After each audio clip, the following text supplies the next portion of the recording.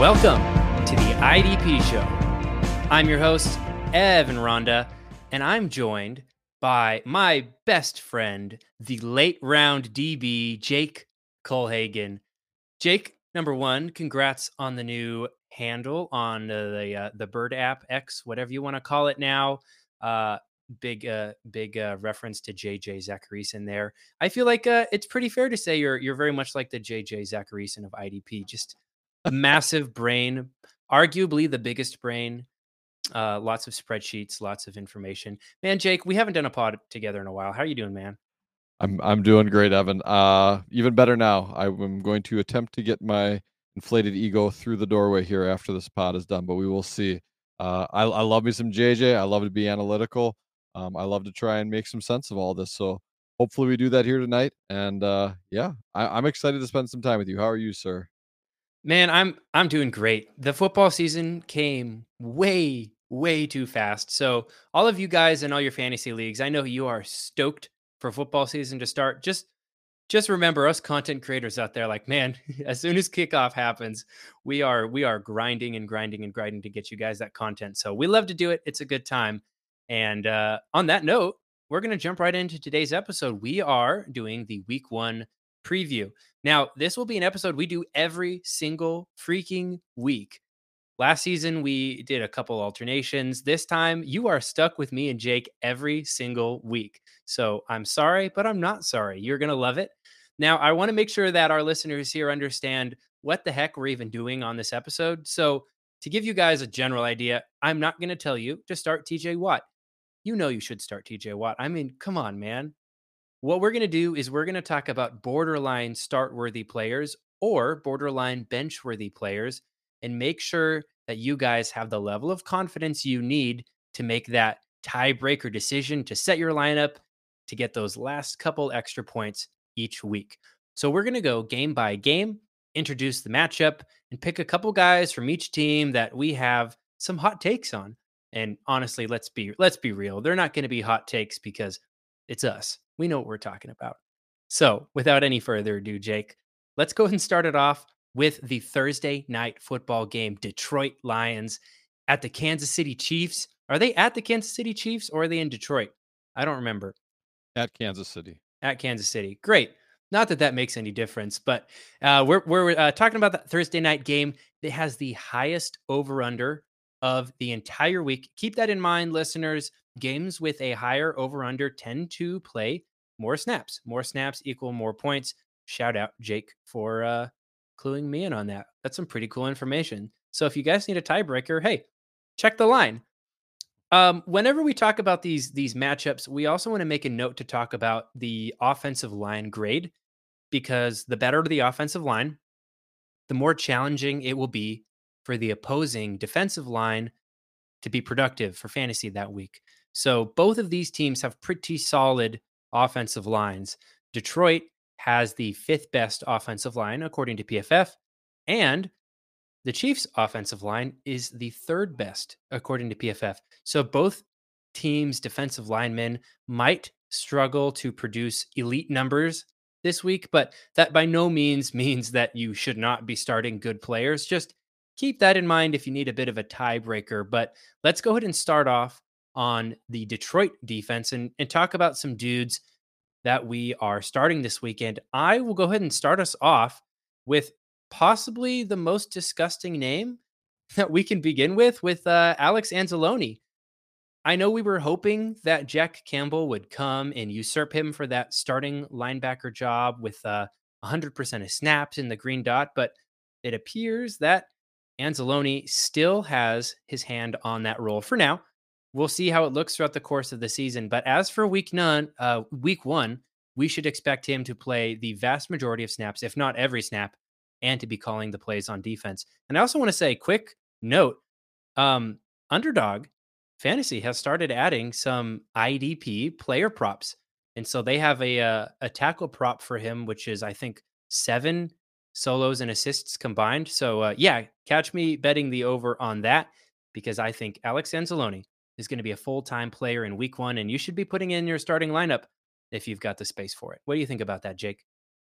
Yeah, I think that's a great one. I think it's a great call out on both aspects of it.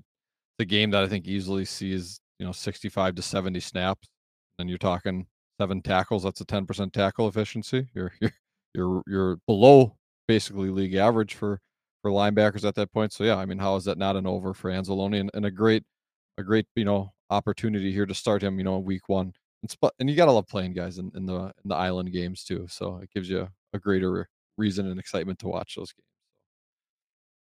With that said, I'm looking at, the other linebacker there that you did mention, Jack Campbell. I think he's still a viable option here as the LB2 on this defense. Probably more, likely a fringe LB3 in your rosters and lineups. But the biggest thing is, you just really want to watch his usage this year. He's a viable player this week, but it's going to come down to watch the snap counts and watch how they shift throughout the year. This is one where I'm kind of making that call or that distinction that by the bye week for the Lions, this could be something where these roles are flipping between Anzalone and Campbell. So he's viable this week, but let's see where he ends up by year's end. I'm so excited to see just what kind of player he develops into. I mean, when you take a first round linebacker, and unless you're the Cardinals, they end up being a pretty exciting player a lot of the time. As I glance over at my Zaven Collins jersey. Anyways, we can go ahead and move on from that conversation. A couple other dudes, I guess we could shout out. Just they have a couple exciting defensive backs. Chauncey Gardner Johnson. I mean, you're starting him. Let's be honest. He was probably taken as a DB1, so he's healthy. He's going to play. Kirby Joseph and Brian Branch are two other guys that are probably a lot deeper in leagues, but could still be in contention for starting opportunities depending on how deep your league is. How do you feel about Brian Branch's upside in week 1, Jake? Do you think he's going to be a full-time player, or where is he going to play? What kind of vibes are you catching about this? Yeah, I've been really big on the belief that he's going to be the starting slot corner or that slot defender, I should say. I don't want to peg him as a corner because so many platforms have him all over the place. So that might dictate some of the value and how you're able to play him too in terms of your lineups. But yeah, I think that Brian Branch is going to be a full time starter in that defense right off the bat, and it's going to come in that nickel defender role.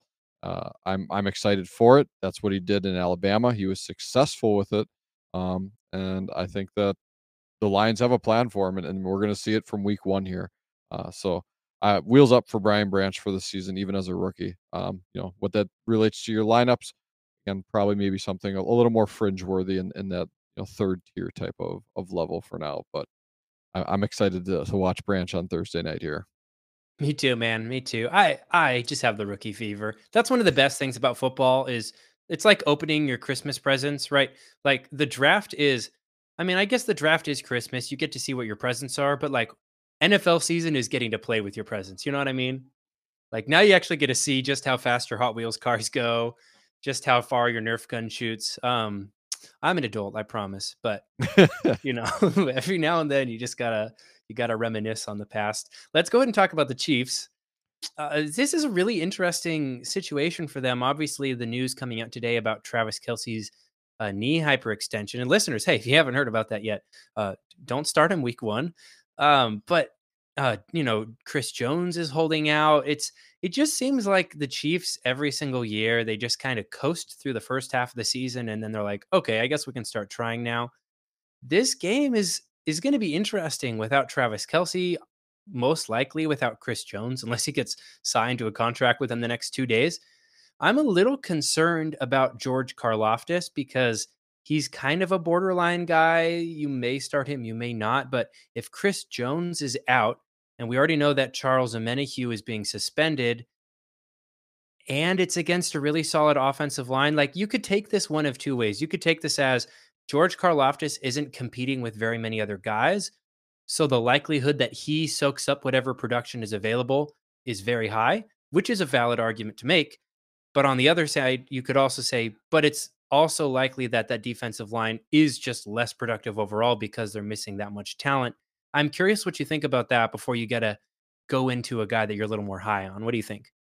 Yeah, I definitely lean towards the latter there. I think this is something where week 1 is always the hardest for all fantasy players, but especially even more on the IDP side of things. It's so hard for us to find the information. We have to do a lot of projecting, and try to really figure things out.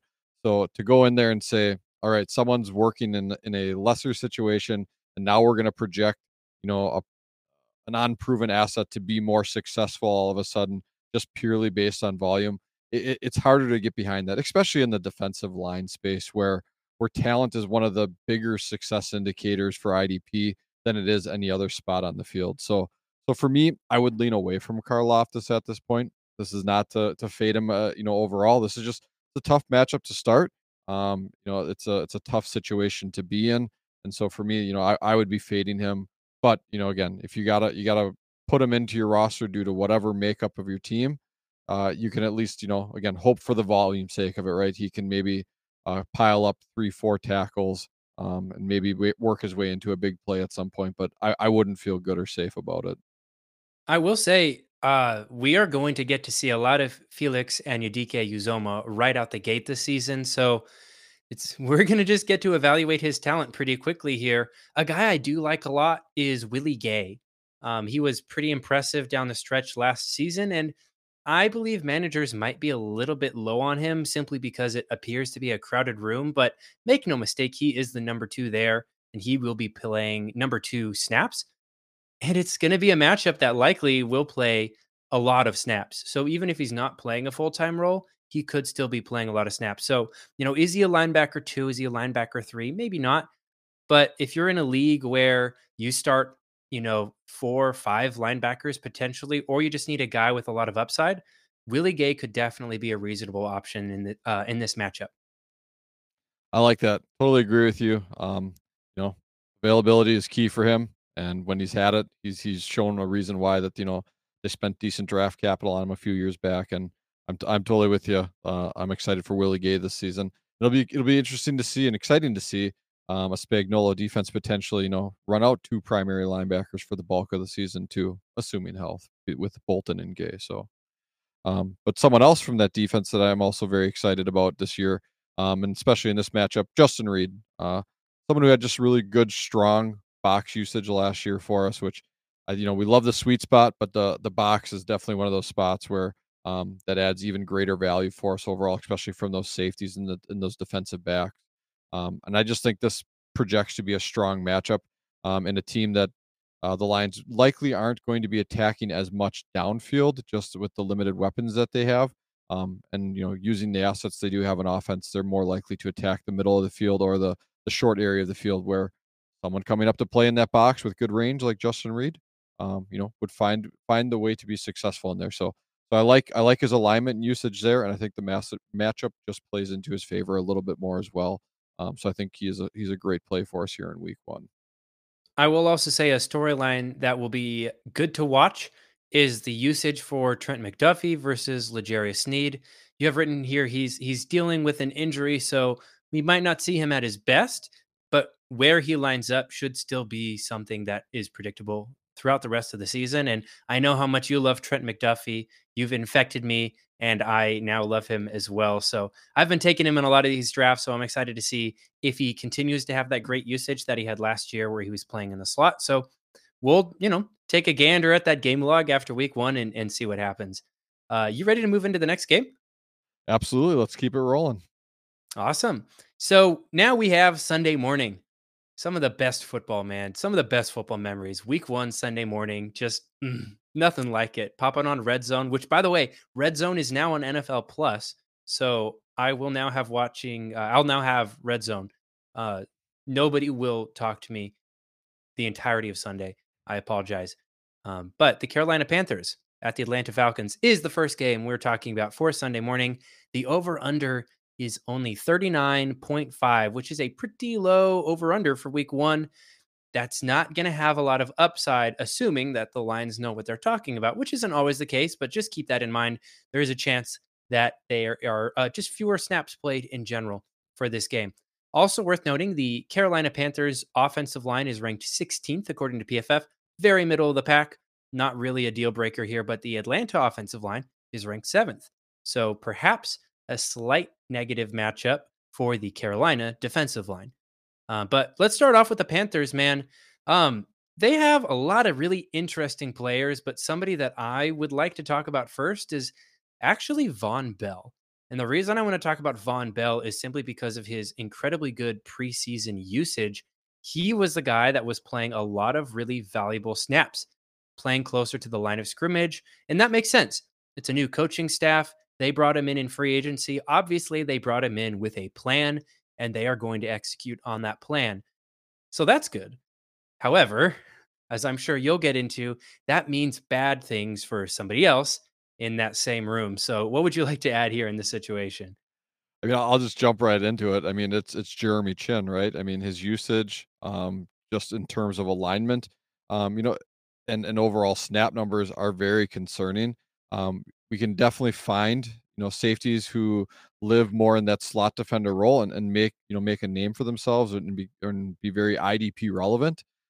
But if they're not filling the rest of those snaps in overall, and there's Von Bell and Xavier Woods out there already, gobbling up so many of those other safety snaps that it's hard to say that Chin is gonna be out there at a rate that's gonna make him successful and sustainable overall. Maybe, in those best ball formats, he can find a way to do that because 'cause he's been a playmaker at times in the past, but, when you gotta set your lineup every week, I don't feel comfortable plugging this guy in every week at this point. Again, what we talked about in the last matchup, week 1 is it's so hard to work with a limited set of information, but what the information we do have is not positive overall for Chin for week 1, in my opinion. Yeah, I hear you. Obviously, Frankie Louvu, Shaq Thompson, those linebackers, if you got them, you're probably starting them because you paid the price that requires you to do that. But real quick on the defensive line, we've had some recent news with Brian Burns holding out. How does that impact some of the rest of the guys on that defensive line? They don't have a lot of depth there already. I mean, and you can see that in the fact that they had a second round pick in Yatir Gross Matos, a few years back, get plenty of run last year, and they're like, nope, we're going to bring in Justin Houston because that's the better option. Someone who's shown to be very effective in limited snaps, even as much as last year. Still, I think there's some potential available or ability there to deliver, but I don't feel great plugging these guys into my lineup. Derek Brown's a solid option in DT required leagues. He's made the step year over year that he is a viable IDP option as well, not just a valid defensive tackle in the NFL where he's played well. But I like the tackle floor for Derek Brown in a matchup where the run over pass rate is going to be a better one for the Falcons. They've shown us with an Arthur Smith offense. That's just what they're going to do. So I like that, and that's probably about it. I mean, Justin Houston maybe as a very late dart throw. Burns is obviously plug and play if he's there, but yeah, that defensive front's kind of a big mystery and potentially could go to pieces quickly without Brian Burns there. Yeah, it's just one of those things. People get so excited bringing in a rookie quarterback. Hey, they're turning around the franchise, but there's a lot more to having a good team than having a good quarterback and a couple exciting offensive fantasy assets. This defense is still going to need some development, especially on that defensive line. Talking about a defense that needed some development, they got it. They added so much this offseason, and that's the Atlanta Falcons. I am really, really excited to see. I mean, obviously, Bijan Robinson. I'm not going to lie, but this is an IDP podcast. So I'm excited to see just how much that defense gets bolstered by all of the additions that they made in the draft and in free agency. But there is one player that I'm probably more excited about than any of the other ones. And I know you're thinking I'm going to say Troy Anderson, but I'm actually going to say Caden Ellis, the other linebacker, because he is the guy. You planted your flag on him, right? Was that you? Yeah. So I feel bad. I think I'm sniping him from you, but I mean, I'm just agreeing with the smart guy. That's a good. It's a great way to make yourself look smart, right? Troy Anderson is. I mean, sorry, not Troy Anderson. He's good too, but Caden Ellis is the guy that has more experience. He's got a lot of pass rush upside, like you have noted, and he's going to be wearing the green dot most likely. And I just wanted to give myself a quick shout out and say I drafted him in the IDP Invitational extremely late. There are very few linebackers that seem to be as obvious league winners just based on their expected production versus where they're going in drafts. And Caden Ellis is absolutely that guy. So anywhere you have him rostered, you're almost certainly starting him this week, unless you're playing in one of those like start two IDP leagues. And if you are, please be better. Just fix it. Add like 9 more spots, please. Jake, obviously you love Caden Ellis. I'm not gonna lie. But who else here in this matchup are you interested in, or is there somebody you're a little concerned about? From the defensive line perspective, Bud Dupree, Lorenzo Carter, are people who have shown flashes at time for us. I mean, Bud Dupree had a great year for your Steelers even at one point. Um, this is a matchup where the Panthers, middle of the pack line, offensive line in terms of PFF rankings, but it's definitely been a talking point for their offseason here too. So um, maybe those are probably more like dart throw type plays when you got a deeper lineup that you're starting, DL4 type of range.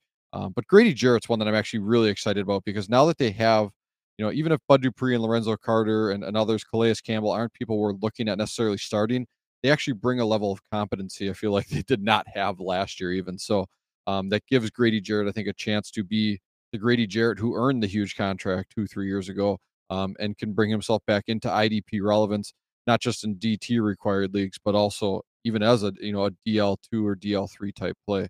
So I'm really excited to see what that looks like. And obviously, yes, Ellis and others bringing additional pressure off the edge. Ryan Nielsen was a fantastic in what he did in terms of creating sacks and pressures in his 6 years in New Orleans. So hopefully he brings that over here, and that gives the defensive secondary a chance to shine even more. So in that backfield, is there anyone you're looking at in particular?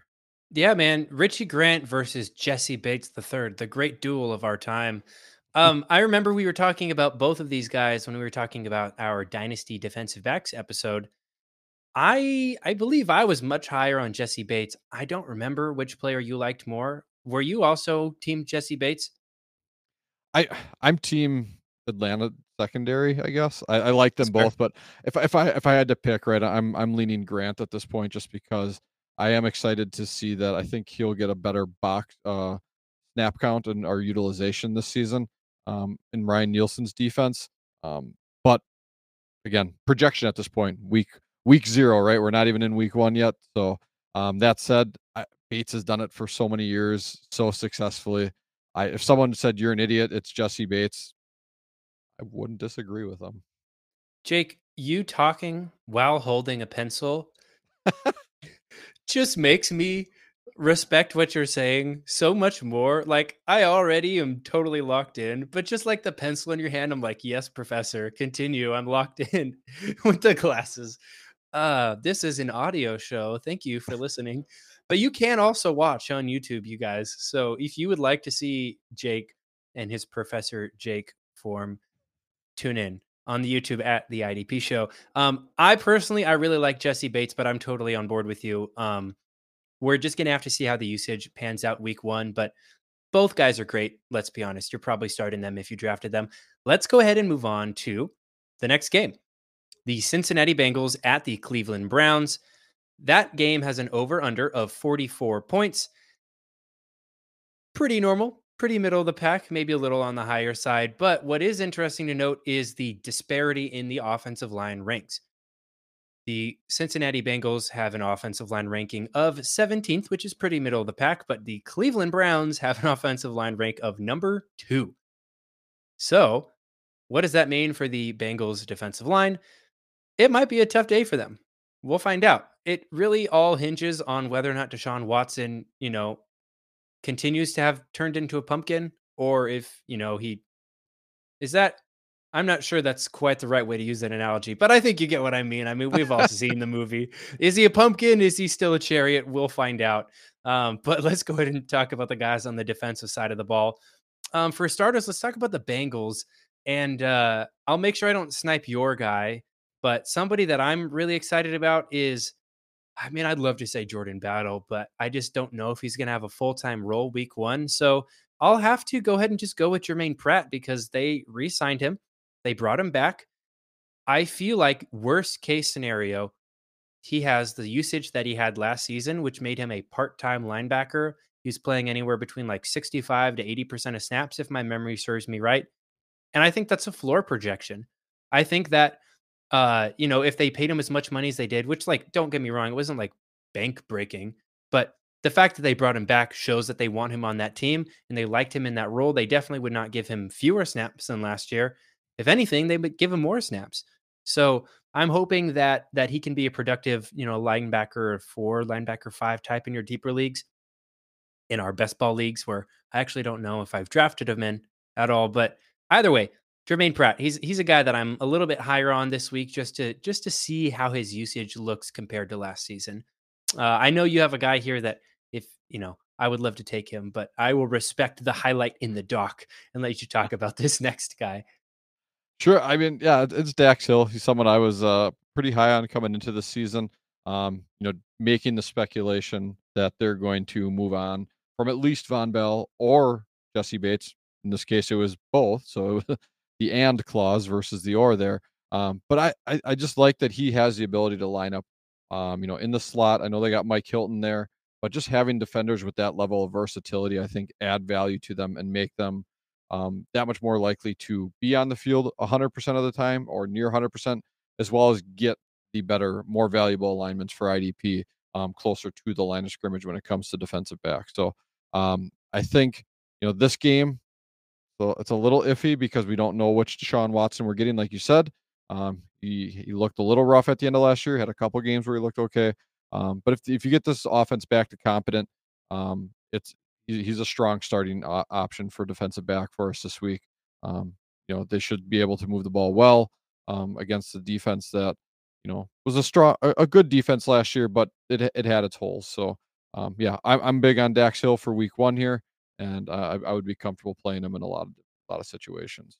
And I'm really not concerned about his usage because Nick Scott was a deep safety with the Rams last season, and the only other guy that would potentially be on the field would be Jordan Battle, who was also a deep safety in college. So either way, Dax Hill's running bait is going to be somebody that tends to be somebody that was at least previously used farther away from the line of scrimmage. So that seems to imply Dax Hill is going to be the guy that if they need somebody to play closer to the line of scrimmage more consistently, that's his job. Nothing crazy to mention about Sam Hubbard or Trey Hendrickson. Really, what I'm interested in to see is just how many snaps they're losing to Joseph Osai or Miles Murphy. But we'll just see how it goes. I'm not uber excited about either guy, but they're more deeper plays, kind of like DL2s, just kind of like how they've historically been. Anybody else we want to talk about on the Bengals before we move into the Browns? Nope, not at all. The only thing I'll say is that, from a time to throw perspective, Deshaun Watson is one of those quarterbacks who historically tends to hold the ball longer, which even in better offensive line situations does sometimes lend yourself to, find ways for the defense to rack up 1 or 2 sacks still. So, I mean, you got big play scoring and you want to shoot for that upside with this defensive front and a Hubbard or Hendrickson, I can get it. But yeah, I mean, I'm with you that I'm probably fading them a bit for this matchup here in week 1. Awesome. On to the other half for the battle for Ohio. We have the Cleveland Browns. Um, can I get that branded, please? I feel like we could get some people hyped about that. I To all I just our feel really dumb that I did not realize that both these teams were from Ohio when we were putting I all this forget stuff. that all the time, but I apologize in advance to our listeners from Ohio. Ohio is the definition of mid, just like as a state. So, as somebody who has been there a couple times, I love you, Ohio. I'm sorry, but let's go ahead and talk about the defensive players just taking shots out of nowhere. I'm so sorry. I love Jeremiah Owusu Koromoa. This is his season. I'm not planting my flag on him, but if I could plant one of those little like cocktail umbrellas. If I could plant a cocktail umbrella on Jeremiah Wusu I would go ahead and do that. So, this is such a good. I'm sorry. Yeah, he's gonna get great usage. He's gonna get a lot of snaps. They lost Jacob Phillips, Sion Takitaki. Like he's still recovering from injury. I don't know how many snaps he's gonna play. It's JOK and it's Anthony Walker, and I mean, I'm okay with either guy. I think you might prefer Anthony Walker, but I just believe JOK has a lot of talent, a lot of athleticism. He's going to be playing all over the field. He's going to be making plays, just all the stereotypical jargon, associated with I don't have a stronger statistically backed argument. So I'm just going to say all these things. He's got that dog in him. And I think that's a strong enough case to make. So, Jake, I'm sure you have some data to share with us. I thought he had the umbrella in him, the tiny umbrella, but he's got the dog and the umbrella now. So this is good. Good visuals for me. I appreciate it. Uh, I mean, I'm with you in terms of Owusu Koroma or JOK, right? Like I like that, but I mean, the Browns linebacker room is another one where it's been so ambiguous and so inconsistent, and part of and a large part of that's been injury. But I mean, you've already started rattling them off that they've already experienced. I'd lean Walker if I had to at this point. I think that's just I think they're going to find a way to keep the linebackers more clean than they have in the previous years. It was a defense predicated on speed, and that's how they intentionally built it out. But they didn't do enough to support that from the first level, right? The defensive standpoint, and this year they made those investments, right? Dalvin Tomlinson, and is it Sheldon Richardson? I'm blanking now. I think on the other D tackle they brought in late. But they did these types of things to make sure that they can actually allow the second level to operate cleanly. And I think JOK and Walker do that. And if they're the guys that stay healthy and they're out there, definitely better than last year. But again, I'm probably staying away from them at this point. I don't know. I just get 49ers running back room vibes from this. Like can't stay healthy for more than 3 weeks at a time. I don't know, but so it'll be interesting to see. Man just said gives 49ers running back. All right. Uh, Zadarius Smith, defensive end. He's going to be pretty productive on this defensive line opposite Miles Garrett, we would expect, assuming he's healthy. Also, shout out Grant Delpit. Should continue to be a strong safety with this new defensive scheme.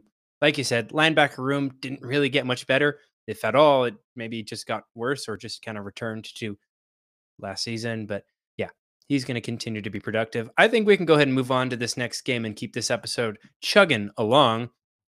And now we'll talk about a very, very exciting team and Josh Raymer, plug your ears. A team that's going to need a little bit more time, but could still have some exciting elements. The Jacksonville Jaguars at the Indianapolis Colts. That has an over/under of 45.5 points. Now let's talk about their offensive lines. Jacksonville, their offensive line is ranked number 26. That's what, bottom quartile? Is that how math works? That's I think. something like that. That's like, whatever. It's not a great offensive line, and the Colts offensive line is ranked number 10. I'm interested to see how that actually pans out. I'm sure PFF knows more than I do, but last season that was iffy. So, yeah, Colts defensive lineman might have a little bit of a plus matchup. Jags defensive lineman maybe a little bit of a down matchup, but not really a big deal. Let's go ahead and talk about some guys on the Jags that we're a little higher or a little lower on. Um, Man, I feel like the Jags defense is one of the most at market defenses in the league. I'll probably think of somebody else later, but like I like the values of all the guys.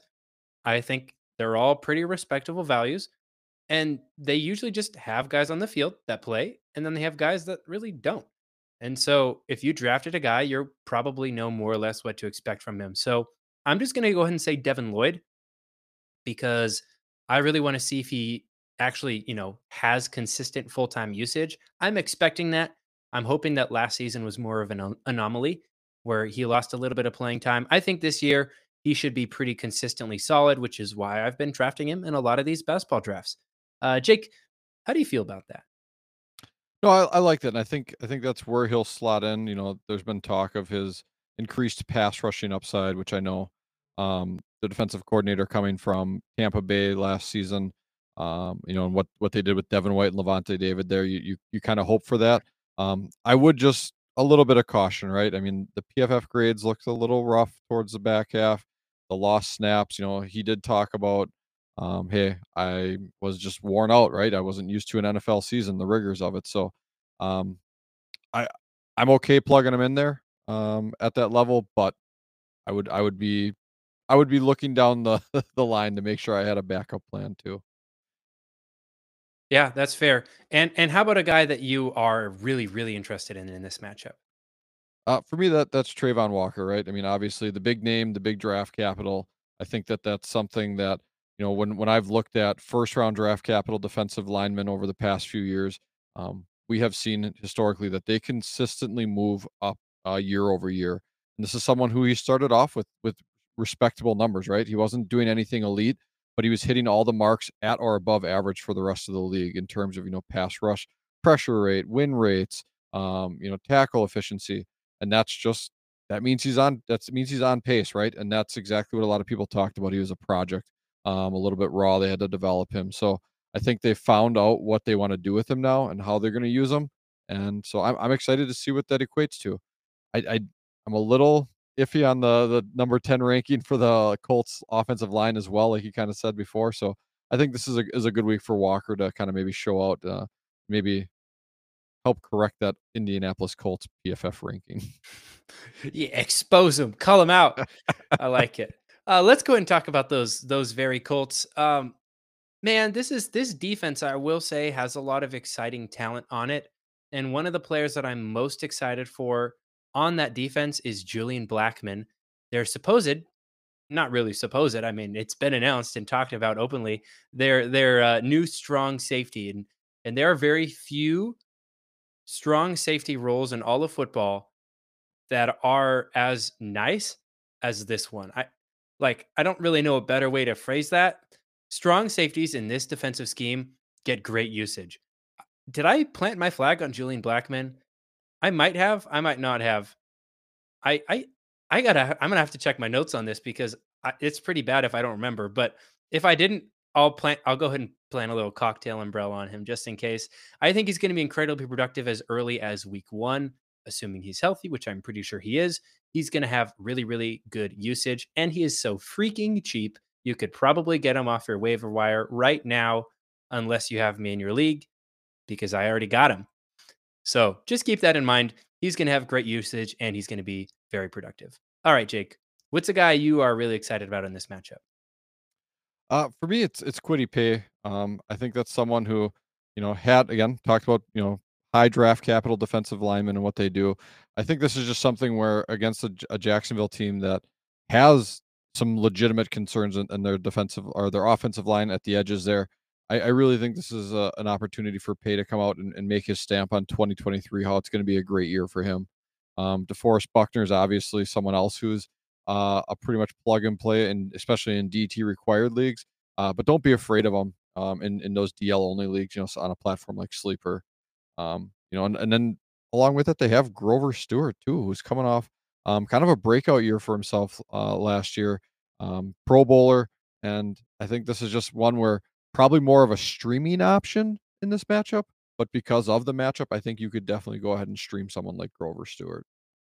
Absolutely. Grover Stewart, incredibly underrated interior defensive lineman. And yes, Julian Blackman was one of my flag plants this year, but I'm going to go ahead and let him keep the cocktail umbrella because I like him that much. Let's give a quick shout out to Kenny Moore. I think he had a down year last year. I don't think he did. He did have a down year last year. He's going to get a lot better this year because simply him being healthy is going to be enough for him to be better this year. And also keep an eye on Shaquille Leonard's concussion recovery status.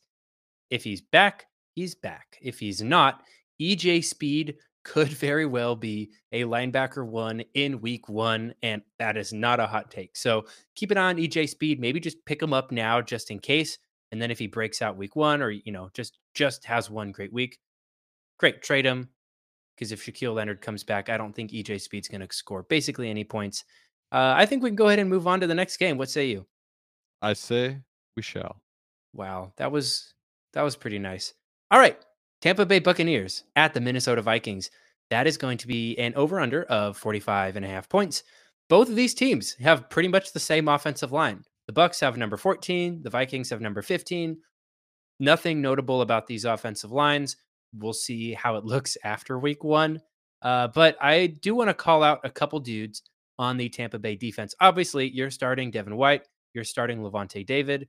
I will say Levante David has had a great value just because his ADP has been a lot lower this year than all the other years. But a guy that I really like in this matchup is Joe Tryon Shoyinka because he's young, he's developing, and I think that this could be a season that he actually makes a big enough jump that it matters. Um, we've seen an upward trajectory from a lot of those guys in that same class. I mean, Quiddy Pay was in that class. Um, Jalen Phillips was in that class, right? I mean, that was a really strong defensive line class. Aziz Ojolari was in that class too, right?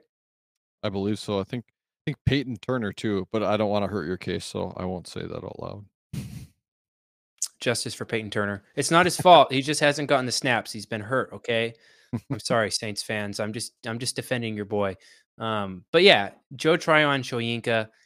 I mean, it's not the hottest take. I like him in best ball. I think he's going to continue to get better, and I would like to see what he can do in this matchup. So, well, I'll just give him a quick shout out. Awesome. Yeah, I mean, and it's going to be something where he's a strong volume play. I know they drafted Kalijah Cansey. They have Vita Vea, and Shaq Barrett's coming off of a serious Achilles injury. But beyond that, the depth there isn't fantastic. So I think this is something where those are the guys who you're going to see get a lot of run, and they're going to get a high volume of snap counts that we love to see, that 700-800 plus range, and that can make guys very viable in matchups.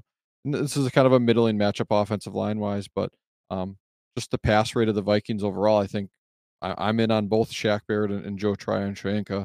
Totally understand the wait and see approach with the Achilles injury for Barrett for some, but I'm comfortable slotting him in along with Joe Tryon Shoyinka this week. Okay, then and how about a guy that you actually are pretty excited about? I'm in agreement with you on this one, by the way. I love this guy, so let's hear about him.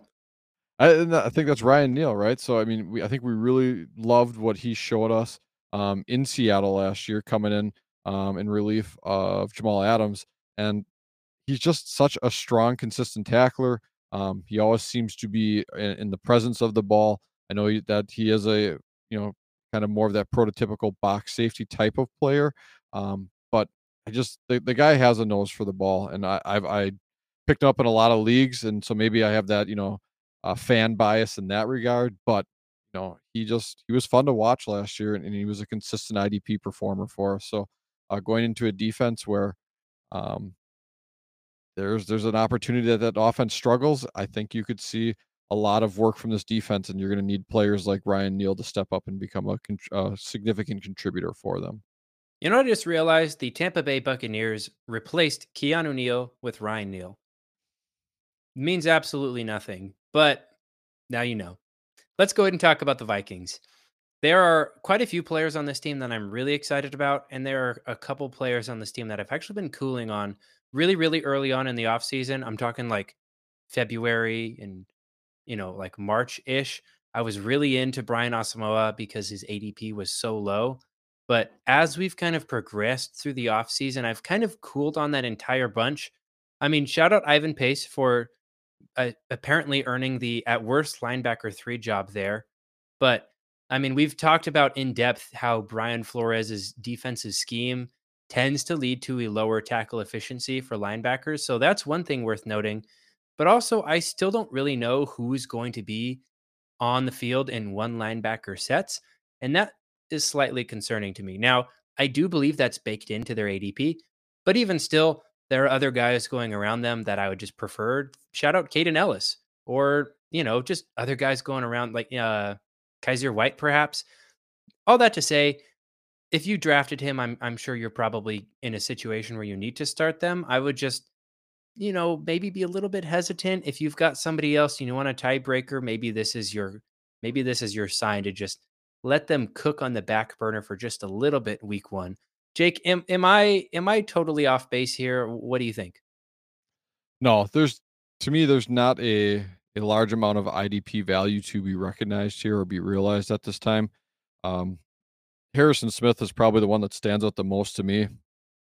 Just showed, strong play last year still, even at his age, coming into his 30s here.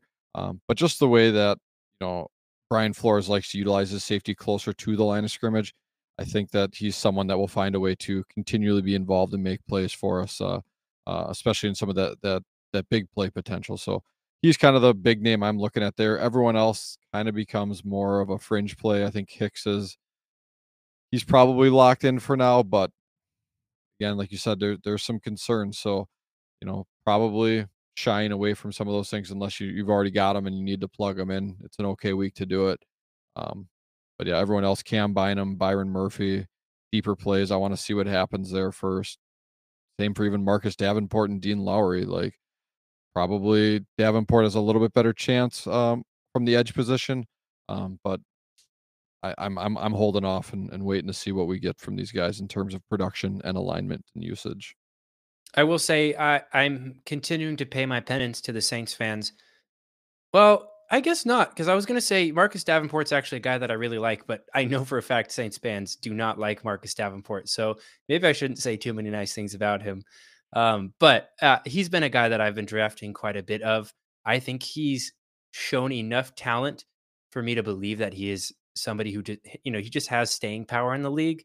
I think one of the best arguments you can make generally in situations of ambiguity is what kinds of reasonable excuses can you make for players?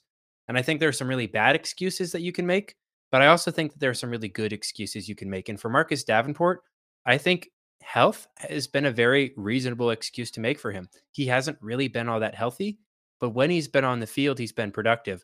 I don't think that that has anything to do with his talent. And so I'm not going to take away from what I believe he can do on the field by saying he can't do it when he's not on the field. You get what I mean, right? Like, Yep. I'm not going to downgrade a player's talent simply because they have injury issues. So, sure, injury issues are baked into his ADP, but I think he's a pretty talented player. So he's going to be a guy I'll be excited to watch this season. But I don't think we need to spend too much more time on this matchup. Let's go ahead and move into the Tennessee Titans and oh, look at that, the New Orleans Saints. Now, this game is an over under of 41.5. Understandably so. Neither of these teams are all that exciting, but we'll we'll probably find some good value here and there. The first guy I want to talk about just out the gate is Aziz Al Shair. Aziz Al Shair, the guy that I listed as my IDP MVP 2 years ago, now he's finally getting a shot as a starter, and he absolutely deserves it. He's been playing as the linebacker three in San Francisco for a very long time, and he has waited his time, and now his time has come.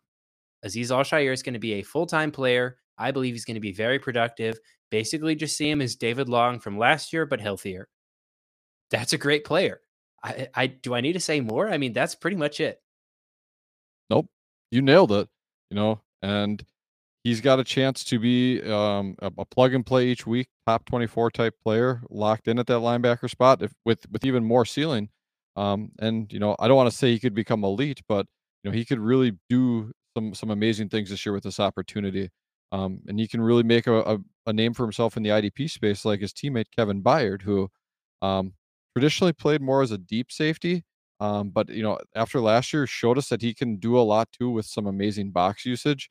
And if that can stick around for this year, he's someone that, has the potential to be elite and lock in as well. So, the only other person from that defensive backfield that I'm interested in, and it's more only for cornerback required, but maybe worth, watching to see for a potential DB play is Roger McCreary. So, could get some really nice slot defensive alignment there. And just kind of a name that I think, overall will get a chance to be on the field and make plenty of or make plenty of plays and opportunities for his team. So, keep an eye on Roger McCreary this week, but probably not looking to play him. I know you have one more shout out that you want to make. I want to give a quick shout out to Amani Hooker. He was pretty injured last year. When he played, he was productive. He should be productive again this year. I have an absurdly high exposure to him in best ball, like top four. So there's a reason I'm calling him out is because I am personally invested in his success. That's it. Give your quick shout out, and then we'll move on to New Orleans. I love it. I mean, Jeffrey Simmons is elite. You got to be playing him. I don't care DT required, DL, whatever. Get him in there. So, and it's a great matchup against the New Orleans offensive line where the interior is probably the weaker part of it, and it's already a weaker unit overall. So, Yeah, speaking of which, I forgot to give the matchup grades. New Orleans has an offensive line that is rated number 24, which isn't great, but it's decent compared to the Titans offensive line, which is ranked dead last. So pray for Ryan Tannehill, you guys. Um, let's go and talk about the New Orleans Saints. They have a couple pretty exciting players all across the board, some dudes that have been in the league for a very, very long time and are still chugging around. But a guy that I really like, actually, hmm, this is actually really interesting. I I want to see what Marcus May does. He's been injured a ton last year, and I'm just gonna go digging for gold because I've drafted him a ton in these best ball drafts. So yes, I'm personally invested in his success. I'll admit it, you guys. I'm exposing myself. But he was good last year when he played, when he was healthy. So the same argument that I made for Marcus Davenport, I'm making for this Marcus too. He might be injured, but I'm not taking that away from his talent. And I believe that when he's on the field, he's a productive safety. So just quick shout out to Marcus May. You may not be starting him because he went really, really late in drafts, but at least, keep an eye on how he does week 1, just in case you need an injury fill in week 2 or something. I love the call out. I personally would stay away. I get where you're coming from again. I'm just still stuck on the fact that you said you're exposing yourself. So I just hope that there's no children listening and hearing about you exposing yourself here on this audio podcast. But check us out on YouTube if you want as well for Evan exposing himself. With that said, what I'd like to expose is that Tennessee defensive or offensive line, Cam Jordan and Carl Granderson. I think they're names that I might not necessarily um, go after normally, but in this matchup, I don't know how you can't. Tennessee is probably likely to get slaughtered up front, even with an aging Cam Jordan and Carl Granderson. So, and throw in a little bit of pass rush upside from Demario Davis. Probably like him more for that big play side of it, less in terms of that tackle floor. If you're looking for that, who might you want to check out though from the New Orleans side? I haven't listened to a word you said for the last 2 minutes. Who did you not talk about? Have you talked about Pete Werner yet? Have you talked about Whoa, Demario Pete Davis Werner. yet? Let's talk about Pete Werner. All right, let's go. Yeah, Pete Werner. He has a very high tackle efficiency. Last season, he did not play 100% of snaps consistently, but it didn't matter. He still crushed it. So if that's his floor, I'm happy with it. I think his ADP was too high for best ball, but that's just my opinion. If you have him, you're starting him. He's a great player at the end. Can we move on, please? Let's move on. Let's move on to the next matchup. All right, San Francisco 49ers at the Pittsburgh Steelers. Oh, baby. That's going to be an exciting one. I always say I'm not like a real Yinzer. I'm not like a full-on Steelers fan, but man, watching their preseason games has me at an unhealthy level of hype. Nothing like watching your starters play against third strings from 3 different teams 3 weeks in a row and absolutely dice them up because, surely that's what the regular season is going to be like, right? Um, Anyways, this is an IDP podcast. The San Francisco offensive line is ranked 18th. What the heck? The 49ers offensive line is ranked 18th and the Steelers is ranked 12th. PFF's actually giving Pittsburgh some love. All right. All right. I don't believe it. I think I'm in an alternate universe right now, but I talked about the over under, right? 40.5. It's a little Did low. now. Let's go ahead and talk about some 49ers. Um, Drake Jackson. That's a guy I'm going to call out. Nick Bosa is threatening holding out. I have no idea if he's playing week 1 or not. Mike Tomlin said he is preparing for Nick Bosa, but that means absolutely nothing. Diddly squat, because of course he is. He's the Steelers head coach. Why would he not be preparing for Nick Bosa? But Drake Jackson is not holding out. He's going to play the game. So either he's playing opposite Nick Bosa, which is great, or Nick Bosa's not in and Drake Jackson's just getting a lot of snaps. But either way, we're going to get to see what this sophomore has to offer for this defensive line. And I personally am really excited about it. How do you feel? I like Drake Jackson. I was excited about him a lot last year. In the limited opportunities he got. The one name that kind of stands out to me, or that I guess maybe caught my eye, right, is Clelin Ferrell, someone who was very likely overdrafted by the Raiders at that time, but was still drafted in the first round very highly. And coming to San Francisco, maybe he can resurrect that career there. So more of a watch name to see what happens, especially with the Bosa holdup. But really interested to see how that rotation pans out. Another name there in the front in terms of Javon Hargrave. I mean, that defensive required, he's a smash play, but even again outside of that, sleeper playing him as a DL. This is a very strong opportunity. I think Pittsburgh did get better up front, but I don't know that the interior of it's that improved that Hargrave can't find a way to disrupt this gameplay very quickly. Yeah, unless Marquise Pouncey came out of retirement and like de-aged himself 20 years, that offensive line didn't get that much better. I mean, let's be honest. Let's talk about the Steelers, though. Like we said, their offensive line is ranked 12th. We'll see how that goes. But somebody that I really, really like is Cameron Hayward, because obviously it's Cameron freaking Hayward. That dude is going to be an absolute baller this season. I just pray that he just plays one more season and one more season and stays healthy and has fun, because he's a great team leader and he's so freaking good. Like one of the most underrated interior defensive linemen in football, which feels weird to say considering that he's like still really, really productive. and like gets a lot of accolades and respect, but like he's so good. So yeah, I'm a Steelers fan. Get over it. Cameron Hayward, he's great. He's great in DT leagues and he's great in normal leagues. So you should be starting him if you have him, if your league is deep enough. And shout out Keanu Benton. Like, I think you have Cam Hayward 2.0 right behind him. So just, I love that guy. Wanted to call that out.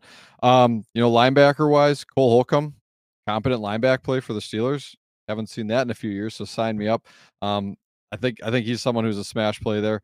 But the name behind that, in Landon Roberts, is kind of the sneaky one. I think that's gone under the radar for a lot of people. And if you really need to be able to plug him in as an LB 3-4 kind of range, probably closer to the 4 for me personally.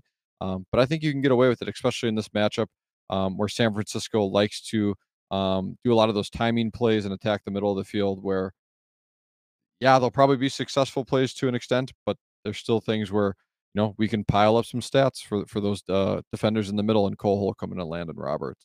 Um, my big question is on the back end of that secondary. We know Minka Fitzpatrick's elite, but who's the other guy back there with him? Do we know for sure? Is it Keanu Neal, who we talked about before?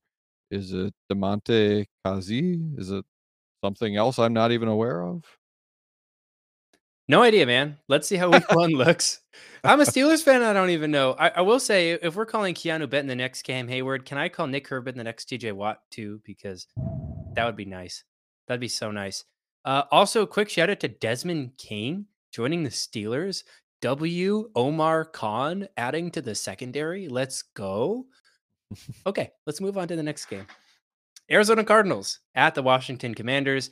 Over under of 38.5. That is not very exciting. The Cardinals are well on their way to nowhere. And the Washington Commanders are well on their way from anywhere other than Dan Snyder, which is a great place to be. So let's go ahead and talk about the defensive side of the ball. But first, Arizona's offensive line is ranked 31st in the league, which is pretty bad, pretty bad. The Washington Commanders ranked 27th, also pretty bad. So if you got a defensive lineman on either side of the ball, maybe start them this week because that's going to be a great matchup. As for the Cardinals, I freaking love Kaiser White. I'm he's great. This is the kind of player that you want as a very, very late pickup that you are going to start every single week and not lose an ounce of sleep because of it, because he's got the green dot. He's going to play 100% of snaps. There is literally nobody else around him competing for playing time. So he's going to get to the ball. He's got familiarity with the defensive scheme. Need I say more? No, I don't. So I won't. Jake, who do you like on this defense? Nailed it. I'm a huge David Collins fan, so I'm excited to see um, how how he gets utilized here. Is it the true full edge, right? Is it this half hybrid experiment like they did with Parsons? We'll see. And so for that matter, if you gotta plug him in, he's got the DL or DE designation. I think it's worth, you can take a shot as a DL3 here. But I really want to see how they break down this alignment for him, and I honestly at this point I'd just like to see them commit him one way or the other. Move him to edge, leave him as off ball, but it seems like off ball is kind of out of the picture. So just commit him to edge and see what we got there and go from there. Um, in terms of off ball besides Kaiser White, Chris Barnes is kind of the other name at this point you might want to pay attention to, possibly Josh Woods. Um, Whoever gets that role has a potential of that 70 to 80% snap range. Um, Definitely worth noting and picking up and stashing. Not something with that uncertainty that I'd be looking here for in week one. I want to take another moment to re-emphasize what you just said for the listeners that might be like driving and kind of zoned out there for a sec. The linebacker two in Arizona will likely be either Chris Barnes or Josh Woods. Whoever it is going to be a massive value for fantasy this season, especially in deeper leagues. They are not exciting, but they will score points. So just keep that in mind. Also, quick note, because they traded away Isaiah Simmons, somebody is going to replace him for snaps. So obviously Jalen Thompson and Buda Baker are on the field, but keep an eye out for Antonio Hamilton. He could be an interesting guy. We'll have to just see how the usage looks, who's playing in the slot, et cetera, et cetera. There's going to be a lot to figure out with this defense. They're going to figure out who's got that dog in him and who doesn't. What was that? Rich Gannon quote? Um, that's his name, right? Rich Gannon, their Jonathan head coach. Gannon, the coach? Yeah, who's Rich Gannon? That's a former quarterback. I believe he played for the Raiders. Huh. I don't know why I'm thinking of his name. But anyways, Jonathan Gannon, there was a video about him earlier this week circling the socials about him saying something kind of cringe once again, which I know doesn't surprise anybody, but he was like giving some sort of hype up speech and everybody was like, this would put me to sleep. So Oh, the fire in your belly. Who took the yeah. bus? Blah blah blah. Pew pew pew. Pew pew pew. The Washington Commanders. Jamin Davis, quick update. His court hearing was scheduled for 2024. So do not anticipate any kind of suspension for him this season. He will play every single game. Just worth noting because I was out here thinking he might legit be going to jail and Cody Barton could be playing a full time role. That doesn't look like that's going to be happening, but Cody Barton should still be a pretty decent play this season. But the guy that I'm going to talk about is Jartavius Martin. Why? You know, because I have a lot of him in best ball, but also because I believe that the nickel cornerback role in this defense is going to be pretty productive. Now, he's more of a guy that I like for cornerback required leagues, unless you play on my fantasy league, which for some reason they have him listed as a safety, which is stupid because he's a cornerback. But, anyways, I wanted to draft him in the IDP Invitational, and he was not a corner, so I didn't do it. But in leagues where he is a cornerback, such as Reality Sports Online, shout out because they are awesome. He's going to be a pretty good option. Who do you like out of these guys? Let's be honest. I know who it is. Yeah. Yeah. Yeah. Heart emoji, Cam Curl. So, I mean, great guy, great player, love it. But really, I'm his running mate in Derek Forrest too, though. I'm very excited about him. I think he's someone who showed the ability to play kind of different spots on the field, not to the you know alignment usage that we really love to see in that 50 percentage above type range, but just the fact that he can move all over the field. I like that, and I think gives him viability as a DB2 type 3 option as well. And the defense as a whole is just a very strong unit. So, we've talked about it before, but right, the rising tide raises all ships. When you got a strong defensive line, you got competent second level play, maybe plus Cody Barton, and then they revamp their secondary as well. So, I think it's just overall, we'll see plenty of production from these guys throughout the season. All four starters on the defensive line are start worthy, and I think there is no better place to use that excuses argument for than with Chase Young. I might be one of the more high on Chase Young people in the industry, and I don't really have the strongest case for it other than just he's been hurt. I've People get punished for being hurt so often, and I just think that like we as a community are so fickle when it comes to that kind of stuff, and we're just like really petty. We're just like screw it.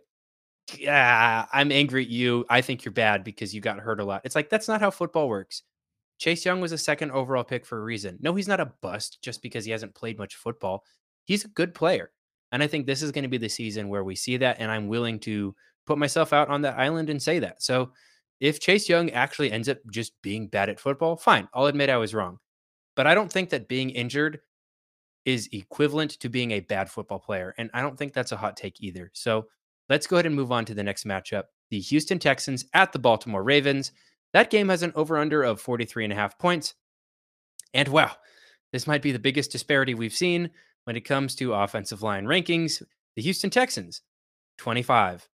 Baltimore Ravens, 4. Um, Shoot, do you remember they just traded for the Steelers center because their own center got hurt and they have like the same name. It was like Kenyon Green got hurt, and so they added Kendrick Green. Oh, no, I did not see that. I saw they traded for Josh Jones from the Cardinals, but I did not see the Kenyon. I saw Kenyon get hurt, but I did not see the other trade. So no. Hmm.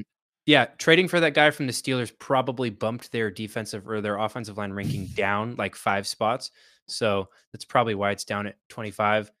Hey, man, all right, fine. I'll let you have him. I'll let you have him. I'll go ahead and talk about Jonathan Grenard then. For the Texans defensive line, obviously Will Anderson, great. I would love to see just how much usage Jonathan Grenard gets because, again, I've been taking him a lot in best ball. Yeah, yeah, yeah. But I think he's a pretty talented player, and this again is one of those good when healthy, but injured oft. And I think that I just don't believe in injury prone as a label unless it's a statistically verified high re-injury rate injury, or if your name is Michael Thomas. But Jonathan Grenard is a talented player. I think he's playing opposite Will Anderson, and I think that that's going to lead to him being pretty productive. So that's my take. It's not super hot. I just want to see how many snaps he gets, right? Is he going to be like a 50% snap guy, or is he going to be up there on like the 60, 70%? We will find out after week one. But the guy that you are talking about is the guy, like, come on, everybody. I want to talk about him. I know you want to talk about him. Let's go ahead and sing his praises. Can you give him a little umbrella too, please? I think he's got like 7 or 8 flags sticking out of him already. So this is Denzel Perryman, linebacker for the Texans. I think he's just hyper efficient tackler. He's shown it. He did it last year in limited snaps. He got the green dot late in preseason, but this is something where I think we'll see him and Christian Harris both be 90+% snap count guys. So this is just the fact of Perryman's proven he can do it in the NFL.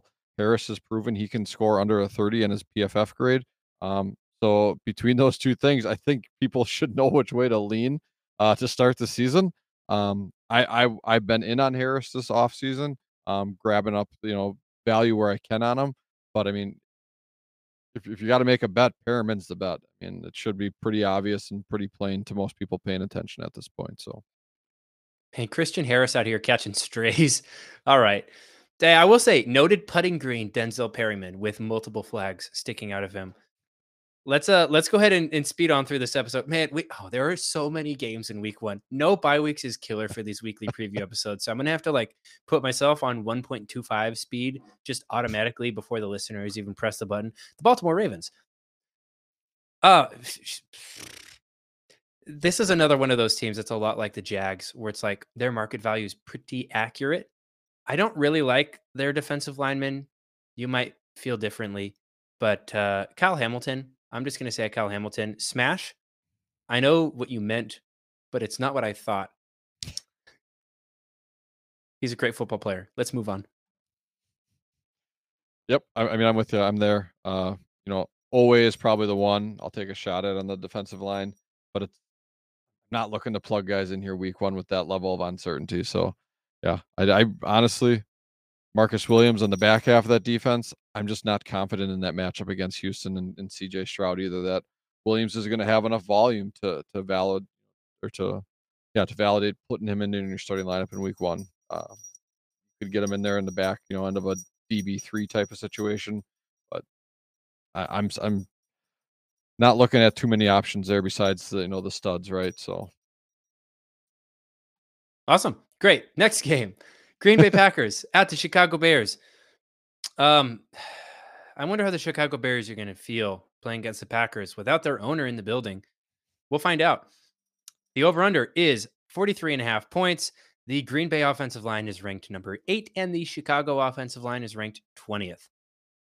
That's a pretty decent disparity as well. So look out for the Green Bay defensive linemen. Will it be Rashawn Gary? Will it be Preston Smith? Will it be Lucas Van Ness? We'll find out. I mean, in reality, it's Rashawn Gary and everyone else if Rashawn Gary is healthy. Now, I think this is a little bit different because he's actually coming back from injury and actively recovering as opposed to just a dude that's healthy that just has a history of injury. So he's a guy that I may be a little more skeptical on, and I'd be okay waiting for him, a week or two, just letting him kind of cook on the bench. But a guy that I really, really, really like. I can't take him. I've basically talked about most of the relevant guys. So I'll let you talk about him. Go for it. no, keep going, man. I like this. I like Evan on a roll. Keep it going, I'm man. on a roll. Devondre Campbell. He's coming back from injury. So I, I don't know if he's playing. I'm pretty sure he's going to play. And yes, smash, because he's him. Quick note on the safeties: Rudy Ford, Darnell Savage.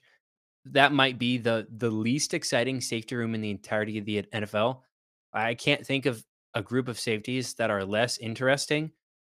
But unfortunately, or maybe fortunately, being uninteresting does not prevent you from scoring fantasy points. So keep an eye on Rudy Ford. He should be the guy that gets better usage, but we'll find out after week one and talk about it on next week's show. All right. The only one I'll shout out is Lucas Van Ness, someone I like to draft capital wise as a rookie.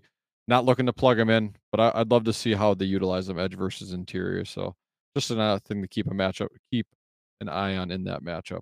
When we flip to the script though, and we head over to the Chicago side. You know, TJ Edwards, Tremaine Edmonds, big money. They're in your lineups. Um, Edwards over Edmonds, I think, seems to be the kind of consensus. At least on our side here when we've been talking about him as a group. So I'm in line with that. As far as the defensive line goes, Demarcus Walker, Yannick Ngakoue, kind of the bigger names. I'm passing on Walker in this matchup. Ngakoue is someone maybe I'd consider as a dart throw. Um, Rodgers is another one of those quarterbacks who historically held on to the ball longer than most others. I don't know what Jordan Love's going to do. I'm predicting or I'm believing that he is going to be looking to get rid of that ball quicker. They're going to be looking for more timing type throws and plays, which is going to only devalue what pass rush can, obtain here against this Packers team. So I'm really out basically on this Bears defensive front at this point. Um, and then on the back end of it, Eddie Jackson showed huge upside before his injury last year, and it told us exactly why we can draft defensive backs late because you can find guys like that at the end of your drafts or on waiver wires pretty easily. And I'm ready to get back in on that ride with Eddie Jackson again this year. So you can be plugging him into your starting lineups. Yeah, man. I'm in big agreement with you as well as far as Smash, like Lucas Van Ness. If you know, you know. Let's go ahead and move on to the next one. The Las Vegas Raiders at Denver Broncos, over under 44 points. The Vegas offensive line is ranked 19th. Broncos offensive line ranked 11th, both more or less middle of the pack. Um, yeah, I'm going to go ahead and do a little bit of a contrarian take, not a contrarian take, just like not consensus, and talk about Marcus Epps because I think that they brought him in to use his particular skill set to be more of a box safety. He's super, super inexpensive. He could be on your waiver wire. You probably have too many safeties as it is. But if you happen to, have built your team properly and not have too many safeties, great. Marcus Epps could be a guy that you would consider streaming or adding at some point this season if he has great usage. Let's see how he looks after week one. Oh, I like that. I would not be in on it, but this is exactly what we need. You need to be able to, like you said, go opposite ways at sometimes and find those values against the grain. So, um, but Also, sorry to cut you off. When I oh, said go. you, I was referring to the listener ambiguously. I wasn't calling you out, Jake. Obviously, you built your roster perfectly. We know this. I'm just clarifying a few things. All right, sorry. Go for your next guy. I mean, you're not wrong. No, but but speaking of, building things right or even getting into a building, Chandler Jones apparently today was not able to access the team facility. But I still think he's someone that you can put into your lineup, even if he can't get into the weight room there in Las Vegas. So it's probably more of a DL, 2 to 3 range type of play for me. But I think you can definitely do it with some level of confidence against this Denver team. I'm not as sold on them really having this offense put together in a good way just yet. And I think that this defense between Max Crosby uh, and Chandler Jones and you know some of the others in the middle of that defense we'll get to. I think they can really do a number here and put together some good numbers for us in week one. So I'm in on them. And now we get to find out if Tyree Wilson is legit or if he's going to be a guy that takes some time to cook. Also, quick shout out to Divine Diablo, greatest name in football, and Robert Spillane, Steelers legend. They will be the starting two linebackers in Las Vegas and are pretty good values as far as price versus production. Let's go ahead and talk about the Broncos real quick. Obviously, Josie Jewell is the starter, but he's very valued. So that's not really much of a start call. But Alex Singleton, he's also been a guy that has varied, but at times high average draft positions. Tackle efficiency, God, Alex Kingleton. So quick note to him, he's absolutely a starter worthy player. Who else do you like in this matchup? I really like Randy Gregory and Zach Allen as kind of like some of those deeper plays and probably value pickups that I mean, heck, you might even have those guys available on some waiver wires depending on your league setup. So I think those are guys in this matchup you can go ahead and put in as DL3s really comfortably. Um, Jimmy Garoppolo is not someone who historically holds on to the ball very long, but he's not someone who historically moves well in the pocket either. So I think that you can definitely find some pass rush upside between those two. And yeah, I would definitely be, like I said, looking to maybe put some of those guys into my overall roster and into my lineup even here in week one. On the back end of it, an Evan Ronda, specialty here in Caden Stearns, probably what 120% roster percentage somehow. More. Um, more. He is the projected starter for the back half of this defense alongside Justin Simmons. They tend to play more of a split look there, I think, or they have. I think that's probably what they keep doing here. I don't know that we have like a box type role. But just my one concern is they did bring Kareem Jackson back, who was someone who this has been around in this team in this locker room for a long time. So I just would hate to see some of those valuable snaps get split up there. So I have a little pause with Caden Stearns, but again, wouldn't be against it if you feel confident he's going to be the guy alongside Justin Simmons. I would not start him week 1 for the record. I would like look at him on the waiver wire, maybe put a star by his name, maybe even add him to my bench if I have just so much extra space. But yeah, he could be a guy that has streaming upside at some point in the season. Let's go and move on to the next game and run through these so fast because oh my gosh, there are so many. Philadelphia Eagles at New England Patriots. Over under 45 points. Most of those probably coming from the Eagles, who have the number one ranked offensive line. I will say I'm a little higher on the Patriots this year. Turns out, going from a janitor as your offensive coordinator to an offensive coordinator as your offensive coordinator is a good thing. They also have an offensive line rank of 13. In case I didn't say that already, I really like the linebacker situation in Philadelphia is really, really interesting because I have been so in on Nick Morrow the entire offseason. And just like, what the heck? What happened? Did he say something mean to Nick Sirianni? Because why would you curse yourself with Zach Cunningham as a starting linebacker? Like, what respectable Super Bowl aspiration team would put themselves in a situation where they desperately need to rely on Zach Cunningham as a starting linebacker? I know Zach Cunningham is just taking shots for no reason, but there is a reason why he has not been a starter on a team for a very long time. It's not really that long of a time, but still, there's a reason he got cut and released and all those things. I don't think he's that good. I thought Nick Morrow was a better player, but I'm not an NFL GM. I'm going to trust they know what they're doing. And Zach Cunningham's going to be on the field and he's going to score points because of it. Yeah, I mean, if he's getting that 70% threshold in this defense, he's been someone who can attack downhill and pile up those stats for us, primarily as a tackler. But yeah, it's gross to think about, but here we are. Um, you know, Who's more disgusting, Zach Cunningham or Alex Anzalone? Cunningham. Yeah, yeah, for sure. Yeah. But speaking of things that aren't as disgusting, well, maybe it is how much talent they have in the front of that defensive line for the Eagles. Obviously, you're playing your Hassan Reddicks and so on, but Jalen Carter, the rookie, he's someone I'm willing to actually play in Week 1, especially in DT required leagues. I would consider him, as a deeper play as well in some of those, sleeper type formats, but. Uh, I know it's limited snaps, but all the reports have just been glowing of this guy coming out of camp. And you know what? I'm willing to get in for the ride here, week 1, and start realizing some of that value right now. Everyone else kind of just holding on, watching a little bit here. Sidney Brown, seeing how the rookie gets utilized. Terrell Edmonds, I think, has a chance. Who's primarily been a box safety with the Steelers, has a chance to maybe really make a name for himself now in Philadelphia. I comfortable with that DB2, DB3 range in your lineups, but I'd like to see a little bit of how they break down and use them too, alignment wise as a safety here in the back half of that defense. Terrell Edmonds, another guy I have incredibly high exposure to in best ball. And I also want to give a quick shout out to Jason Kelsey on his own podcast called he had a little section called the Philly Dogs, where he basically talked up one dude from preseason who he thought absolutely crushed it. And you know who he talked about? Reed Blankenship. So They got 3 guys in that safety room, and only 2 of them can be fantasy relevant at most. So, Sidney Brown or Blankenship, one of those 2 guys is gonna have to be on the back burner.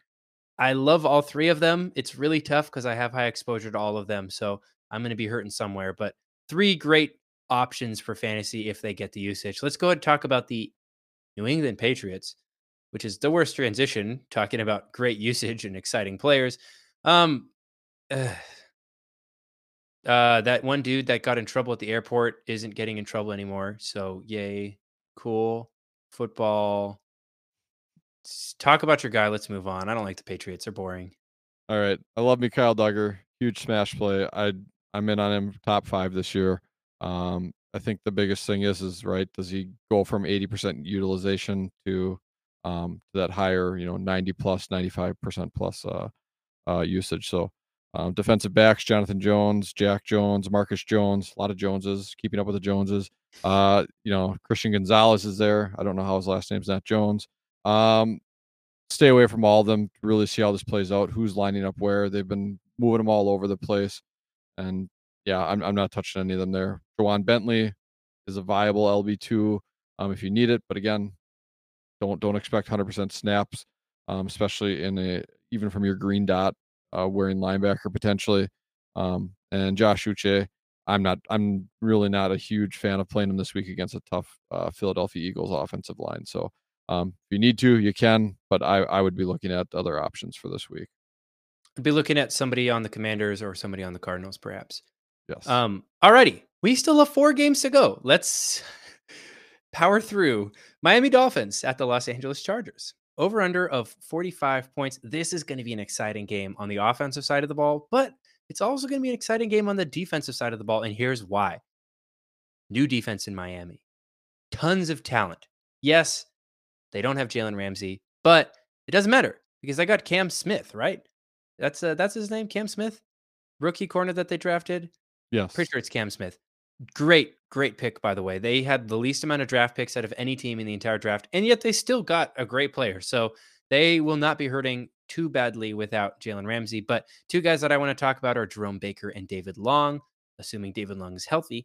If he's not healthy, perhaps Channing Tindall if you really, really are desperate. But both of these linebackers should have really, really solid usage and will probably be the kind of player that you can leave in your line in your lineup every single week. So quick call out to those guys. I love it. I'm sorry, did you get everyone? Did you get I mean, I you can know talk about more guys if you want. Was there anybody specific on this team that you're excited about? I mean, I can keep going. I can do this all day. No, you're good. Sorry, I'm not overly excited about anyone else. I mean, Bradley Chubb is probably the only one I'd consider. Beyond that, the Brandon Jones, Deshaun Elliott situation, depending on health, is up in the air. Where I don't feel good about Week 1 plugging them into my lineups unless I'm forced to. But a Chubb alongside Phillips. I mean, Phillips obviously been talked up a lot in the IDP show space for all the right reasons. But Chubb kind of that running mate kind of left on the side there. Sad little puppy looking eyes, but I think he brings some relevancy to us. It'll be a tough matchup to do it in, but I think in a Kellen Moore offense, he'll find plenty of opportunities, pass rush opportunities that I'm okay plugging him in as a DL3 for us this week. Speaking about guys who you can make excuses for, can we make excuses for Bradley Chubb? We can try. Yeah, good enough for me. Quick note: Miami offensive line ranked 20th. Los Angeles Chargers offensive line ranked 9th. So just keep that in mind how that offensive line, defensive line matchup goes. A guy that I really, really like on the Chargers, anybody who's been in a best ball draft with me knows this: Eric Kendricks. Dude is certified good. Last season, he struggled a little bit. I am not too concerned. I think he's great. I think he's going to get more snaps than any of us could possibly dream of handling, and he's going to score lots of points. Elite analysis. Eric Kendricks, I'm absolutely starting him this week. Now, the real question is there anybody else on this defense that's like not Joey Bosa, but is still interesting? Or Derwin James. True. Yeah, I mean, Khalil Mack for me is one that, I just want to call it out. I mean, he played 860 snaps last year, something like that. Had very strong, above average to elite almost type of production in terms of his win rates and pass rush pressure rates. So I just maybe it was obvious to people, but I just want to say that out loud. Sometimes fatigue or the name starts to fade into the sunset with so many years, but don't forget about him. He is a strong play, and in this matchup too against Miami is it's a plus matchup for him. So you should definitely be looking at getting Khalil Mack into your lineup where you can. Beyond that, Alohi Gilman, we really want to see that role and how they utilize him. I don't think we're getting him into lineups yet this week, unless much deeper leagues. And Kenneth Murray is one where I don't think, the Dayon Henleys of the world here have overtaken him. So Murray's still likely going to see enough volume in that 70% snap range. I would be looking for better options though now.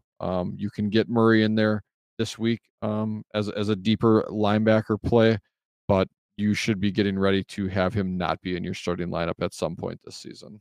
It's a great call out. Is the trajectory of his usage kind of trending down, we expect, throughout the course of the season? Hey, Alohi Gilman could be a starter if you're in one of those classic, I mean, I'm sure you all are in those, like, start 7 DB leagues. So, you can put him in your starting lineup there maybe. Let's go and move on to the next game. Los Angeles Rams at the Seattle Seahawks with an over-under of 46.5 points, mostly coming from the Seahawks because no Cooper Kupp, most likely. But on the defensive side of the ball, there are some exciting players. I'll let you talk about two of them, but the other guys, Michael Hecht, which I just realized is how you say his last name because I thought it was Michael Hoyt. You know who I'm talking about. He's the edge rusher there, and he played pretty well last season. He should continue to play well this year. Aaron Donald is still there. He did not retire, which means those edge rushers should be pretty productive, which you'll get into a little more later. Another thing to note, obviously, the two defensive backs that we expect to play all the snaps are Jordan Fuller and John Johnson III, returning back to LA.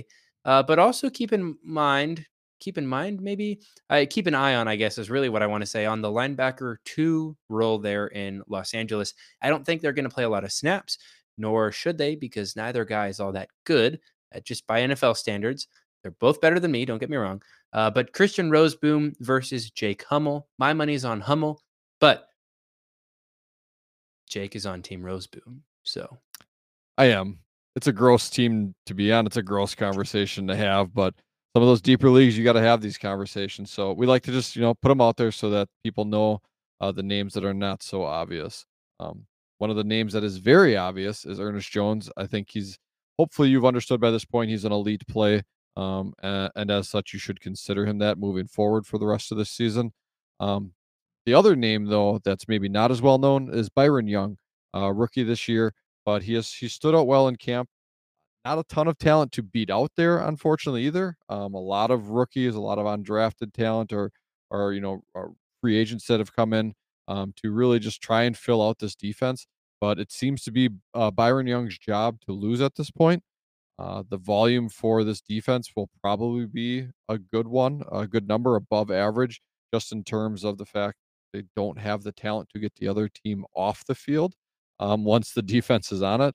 So I think you have a viable volume play, but really mostly just from that aspect. So that really pushes us more into that DL3, DL4 range type of play.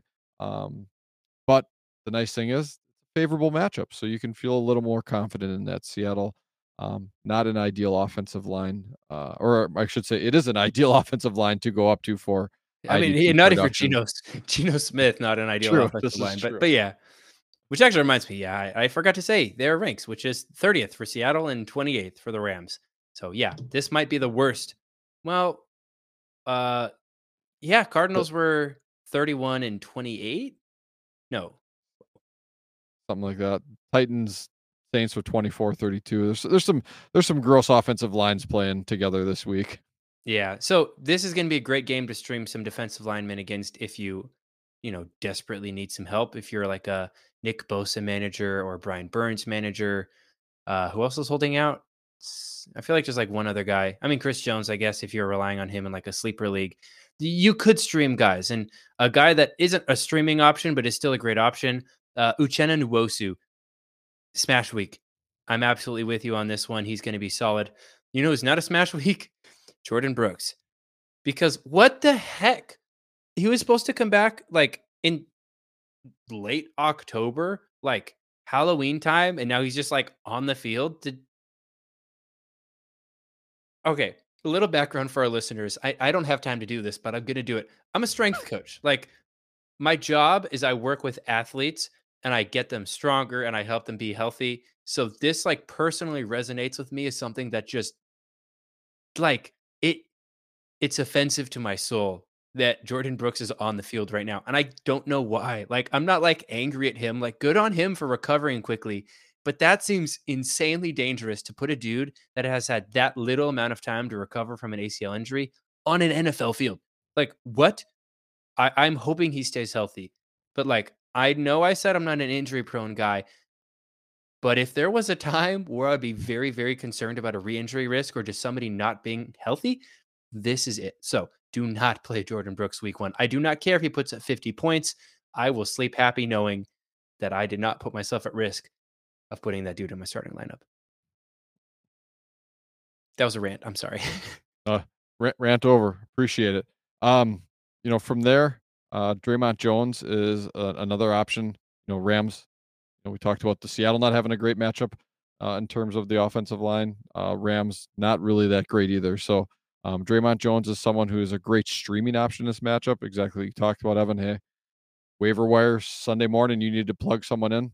This might be a name this is very likely a name that's going to be out there. You can just throw in there to get you through week 1.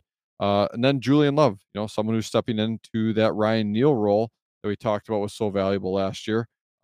This could be him. Talked about people who probably shouldn't be out there or at least struggle to stay out there. Jamal Adams, says he might be out there week 1. You don't know. But Did Julian Love will. they officially announced him out as week 1. I'm Did pretty they sure. officially now? Yeah, Okay. he's out. So then that's absolutely, Julian Love should be in all of your lineups at that point. So and likely will be the rest of the season too, regardless of what Jamal Adams status ends up being. But him being out only strengthens and solidifies Julian Love in that role. Okay. I'm just going to double check this cuz I'm like very confident that he's out, but also sleeper is not loading, so I can't look it Well, up. I can So check us if you want to keep us going. all right, cool. Anyways, the Dallas Cowboys at the New York Giants. I'm pretty sure that it is Sunday Night Football. Yep, Sunday Night Football. The over/under is 46 and a half points. This game should be really fun to watch. I'm excited to see this matchup here. And the Dallas offensive line ranked 6th, makes sense. It's Dallas. The Giants offensive line ranked 29th, makes sense. It's New York Giants. Um, the linebacker situation is not all that exciting. That's not news. They tend to not be very efficient tacklers. But Demarcus Lawrence, that is a dude that's exciting. Obviously, Micah Parsons, but I'm not going to tell you to start Micah Parsons because that would be a massive waste of time. Demarcus Lawrence on the other side of the line of scrimmage. Nope. On the other side of the defensive line, I should say. Um, he's he's old, but he's still good.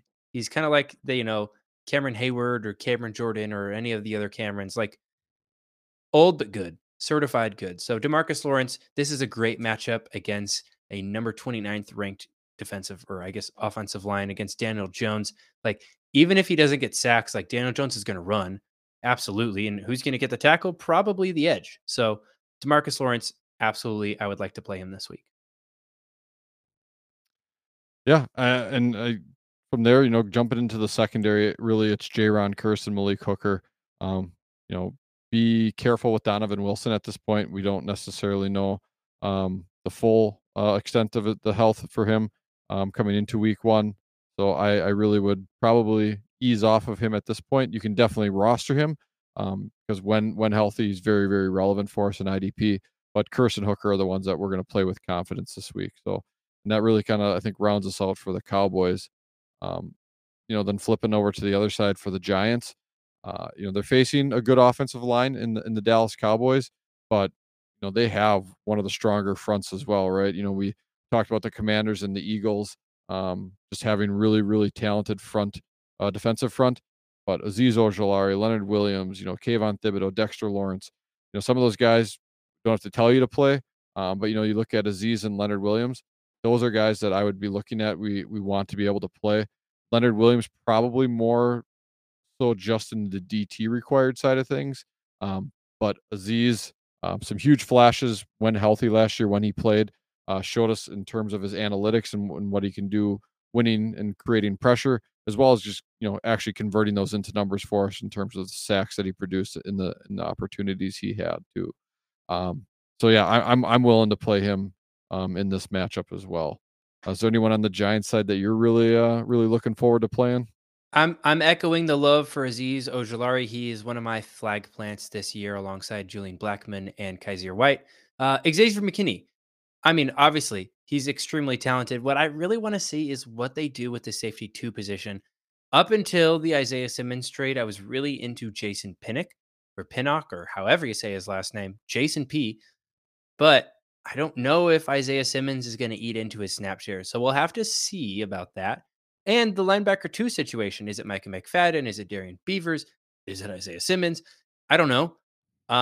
I know that Isaiah Simmons wants to rush the passer, and that's what he's going to do. So, good for him. Go off. But let's see if he actually has some staying power in the NFL. Other quick note between Jaron Curse and Malik Hooker. Malik tends to play deeper. Curse tends to play closer to the line of scrimmage. The Cowboys tend to have a low depth of target because they don't trust Daniel Jones to throw it deep, which makes sense. So Jaron Curse tiebreaker goes to him. Let's go ahead and move on to the final game. We made it. And then we have listener questions. So don't go away just quite yet. But the Buffalo Bills at the New York Jets. Aaron Rodgers, regular season debut. All right, fine. This is an IDP podcast. We'll talk about defensive players. The over under 46.5. The Bills offensive line ranked 22. Jets ranked 23. Aw, they're right next to each other. That's so cute. All right, let's go and talk about some defensive players. I got to call out Terrell Dodson. Yes, I know I am a certified Terrell Bernard lover, but he's been injured in the preseason, which has left the door open for Tyrell Dodson to earn that number 2 starting linebacker role alongside Matt Milano. And so it will be his for at least week 1. I like what you have written down here. Very fragile situation. That's a great way to describe it. It's like a pane of glass with like a rock hanging above it that's just waiting to drop. Like at any given moment, he could lose the job. But I think at least for week 1, if you need a depth play, maybe you had Shaquille Leonard and you can't pick up EJ Speed because he's already rostered, but for some reason Terrell Dodson isn't. I guess like he could be a guy that you could pick up and stream at least for week 1. There are a lot of other exciting guys. I'll just list them out real quick so we can move on. I mean, Ed Oliver's is fine. Greg Rousseau and Leonard Floyd should be pretty solid volume and efficiency plays because Von Miller's out. But the guys that I really like here, Micah Hyde and Jordan Poyer. I mean, anybody who knows me knows how much I have of Micah Hyde. You were talking about Caden Stearns. I mean, talk about a guy that I actually have insane exposure to. Micah Hyde is my number 1 most rostered player for a reason. He's going to be on the field a lot. I'm higher on him than I should be. Jordan Poyer is the guy to prefer in that secondary.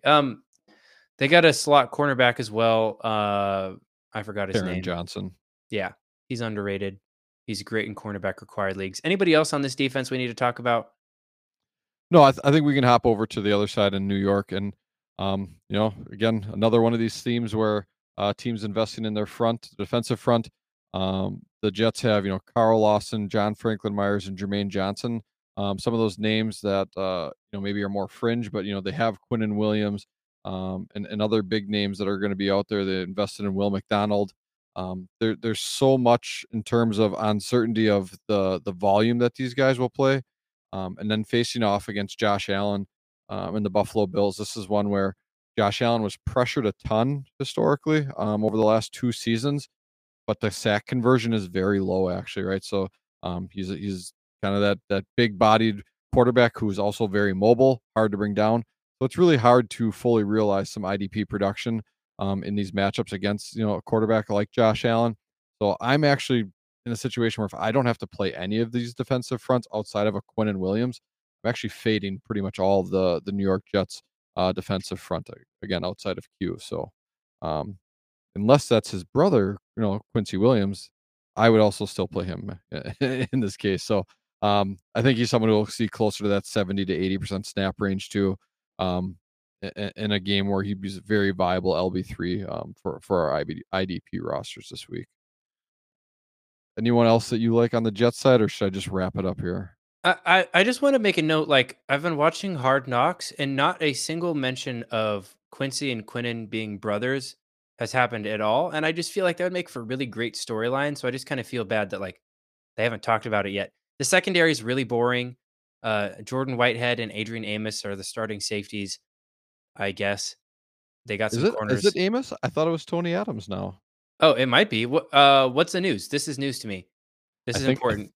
I thought it was Tony Adams. I thought he's played his way into the starting roles the last I heard.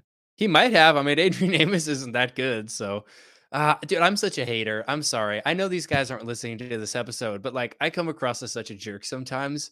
Um, Adrian Amos is a starting NFL player. He's making a lot of money, way more than me. Um, all that being said, no, yeah, I would, it's believable that Tony Adams potentially took his starting role. Either way, you're not counting on either of those guys. They're probably not even on your roster. Let's go ahead and move on to our listener questions. Yeah. Let's do it. Okay, so these questions are coming in from the idpshow.com. If you would like us to answer your start sit questions, you can submit them next week over at the idpshow.com. We will put out a thread every single week before we record our episode, and if you get your question in time, we'll read it on the show and answer your start sit situation. So these guys are the ones that made it in before the cutoff. If you asked your question and we do not talk about it on the show, fear not. Jake and I will personally respond to you where your comment is on the website because we value your questions and I hope that you appreciate our input. So, this first question comes in from Kai. He's asking us to start two from this list of 5 defensive players: Brian Burns, Chase Young, David Ajabo, Byron Young, and Zaven Collins. Jake, how do you feel about this situation? I think he's got some, decent talent at the top of this list, but I understand where his concern is, and I think he even mentions it in the post, right? Like, what happens if Burns sits out? What happens if Young's not ready to go fully? Well, you're left in a pretty gross situation, is what you got going on there. But you got some guys who I think here in week one have decent enough matchups and decent enough volumes that can get you through, hopefully, to when Burns and Young are playing in week two, if not in week one, and that's going to be Byron Young and Zaven Collins are the two we want to target here in the out of those five. So, the recent news as of 5 days ago, Chase Young was not cleared for contact. If Chase Young plays, I would start him over probably Byron Young. But obviously, if Chase Young does not play, yeah, those two are the guys that I would roll with. Are we in agreement there? Yes. Awesome. All right, let's go ahead and move on to Donald's question. Now, he needs to start two of these 3 players this week, and he also would like our opinion on the remainder of the season. And these 3 players are all safeties: Kyle Duggar, Ryan Neal, and Von Bell. Well, I will say, Donald, that is a great problem to have. Who do you like between this group of 3, Jake? I think you got him in order, in my opinion, and that's Duggar, Neal, Bell. I talked about. I love Duggar. Neal's someone who I appreciate what he's shown us last year. Bell has done it historically. I'm just maybe not as fully excited as you are for the Panthers' overall situation on that defense. Yeah, I mean, that's fair. I will say I do think Von Bell will have great usage, but yeah, talk about usage kings. Kyle Duggar and Ryan Neal will definitely be in the box as much as they want to be and will score lots of points. So yeah, I agree with that week one. The only thing I'll say is season long, I have a lot of faith in Von Bell. Ryan Neal, like, they don't have a lot of investment in him. I think he's probably the starter all season, but like, if I had to choose a player from this list that could potentially lose their job, it's not Von Bell. It's probably not Ryan Neal, and it's probably not Kyle Duggar, but I have more faith in Von Bell. I'll also say Marte Mapu. Like, who's to say that his usage doesn't ramp up over the course of the season? Just some more context for the situation. I'm really not concerned about any of these guys, but just to list the lower end range of outcomes for these guys. Am I way off, or is that a fair point? No, I think it's a fair point, and I think you can argue the details between Neil and Bell, for quite some time. I think again, he's in a good situation or a good problem at this point. So Yeah. All right. Let's go ahead and answer Daryl's questions. Now, he needs us to pick 2 at each position and a flex. So this looks like a sleeper league to me, actually, but I'm seeing Josh Allen listed as a linebacker. I I think think he he said it could. was Yahoo. Oh, it's Yahoo? Yeah. Boo. Josh Allen's a defensive lineman, but I see, obviously you don't have any say over that. And I don't even think Yahoo lets commissioners change positional designations, do they? L platform, play on sleeper, play on RSO. All right. Linebackers Fred Warner, Ernest Jones, Josie Jewell, and Denzel Perryman. I'm not even going to talk about Josh Allen. Let's start with just that. Um, who do you like between that group of four guys? For me, it lands on Ernest Jones and Denzel Perryman. Again, this is a good situation or a good problem to be running into. I just think that Ernest Jones is a clear vacuum for the tackles, so his floor goes way up for me. And Perryman is someone too where until Harris shows me he can be a greater detriment to Perryman's production. I think that he's going to be the guy again absorbing a lot of those. Jewel, I feel in the similar vein, but he does have Singleton there, so we've seen Singleton go off and grab 20 tackles in a week. So I think that these are the safer plays with some really great upside, in my opinion. Yeah, I think that's the perfect balance between floor and upside. I think Fred Warner has elite floor, but of that four, I think he probably has the lowest floor. I don't think that's too hot of a take to say. And yeah, I'm in agreement with you there. Um, yeah, man, that's a great problem to have. Those are four really, really solid linebackers. It's situations like these that ask like I would never find myself in the situation because I hate holding on to valuable linebackers and I always want to trade them away for like offensive pieces. So I'd probably be looking at like, Kaiser White and Aziz Al-Shaair and like Christian Roseboom or something. But like whatever, that's beside the point. Let's go and talk about these defensive linemen, not counting Josh Allen because Jeffrey Simmons, Chris Jones, and George Karlaftis. I agree with you. Jeffrey Simmons and Chris Jones are the plays here, unless Chris Jones doesn't play, in which case it's George Karlaftis, of course. So Jeffrey Simmons and George Karlaftis. I don't think you need to stream a backup. I think you have enough guys there that if you need to start two, you have two guys that will be good. So if Chris Jones plays, play him. If he doesn't, play George Karlaftis. That makes sense, right? Do you want to add anything to that?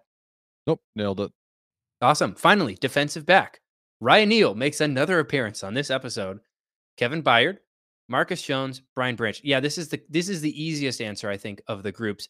It's the two strong safeties. That's Ryan Neal and Kevin Byard. Marcus Jones is a free safety. Brian Branch is a slot corner. Those guys don't tend to have as good of usage and therefore tend to not have as high tackle efficiency, but they're great players. So I'm fine with having those as backup options if you need them. Do you want to add anything there? I think I'm going to correct you. Marcus Jones is a cornerback. Oh, Marcus Jones. I was thinking Yep, of somebody else. Who was I thinking Marcus of? May maybe. Ravens. Marcus May. No, that's Saints. Who's the Ravens Oh, free sorry. safety? Marcus Williams. There we go. Yep. All right. Well, even So worse then, Marcus Jones is less valuable than because of that. Even if you have like kick return, punt return yards, I'm like Christian Gonzalez could be a guy. They have a lot of dudes on that roster. I'm not going to count on him being a consistent returner. So either way, I still agree with you. But thank you for the correction because yes, I do that a lot. Finally, the flex. Obviously, we'll just take either of the two remaining linebackers that we didn't start. I agree with you.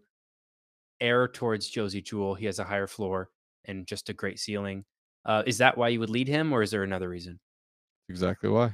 Great. Why don't you do this next question? Because I'm just kind of hogging all of these. You're the ones that's actually, Oh, putting the answers in. Let's see what you do for this next one. I think you just did it because it's one of my guys. So Sean came over. He said, "Who's going to be playing slot for the Kansas City Chiefs this year, McDuffie or Snead?" So at this point, I'm leaning McDuffie because he's the healthiest of them. And he was the only one out there in preseason to actually get um, uh, slot snaps between the two of them. Again, because of the health of Snead. Uh, One thing I just want to throw out there because why not have a monkey wrench in the plan? Um, Chamari Connor, rookie for the Chiefs, actually saw some significant slot snaps while on the field with Trent McDuffie while he was playing outside corner as well. So it's something that Steve Spagnuolo mentioned earlier in the offseason that it could very well be a rotation, but it was very much in that vein of coach speak. So this is something where, this has been my plant on this situation is McDuffie's the much greater value at this point over Snead. And the amount that you'd have to pay to get Snead is not something I would generally do as just an overall IDP strategy. So I take the extreme value in McDuffie versus Snead. And if I'm wrong week one, It's easy enough to move on from it versus the sunken cost fallacy where you're like, "Oh, I spent a 7th round pick on Snead, so I gotta hold on to him," type of, approach. So, that's where I stand, that's what I know. I wish I could give you a clear answer, Sean, to say it's McDuffie, or the coach has told us, we've seen it for sure, but, at this point, we're doing a little bit of prognostication and hopefully doing it the best service to you in terms of value. Sunk cost fallacy. Oof, speaking my language, Jake. Um, for Nick's question, he asked us to start two. He lists two defensive linemen, two linebackers. I think it's fair to say, in situations where we have a lot of different positions, like if you can start a linebacker, generally speaking, you probably just want to start a linebacker. That's a little bit of game theory for you, but we'll still list the player names. Nick talks about Leonard Williams, Alex Anzalone, Jonathan Grenard, Kaiser White. I agree with you. Start the linebackers and Alex Anzalone and Kaiser White. Am I, like what's the reasoning there, I guess, to kind of give you the mic on that? Why would we prefer linebackers generally? So for me in this situation, it's the higher volume that I expect both of them to experience this week as well. If this was a week with Alex Anzalone and he was, facing the Chicago Bears, let's say, right, and just maybe a slower pace of play and overall snaps, this is something where maybe Grenard is kind of the one we want to target, right? Maybe in a favorable matchup. So it's not that it can't happen, but for me, I tend to lean towards those floor plays, especially in IDP, right?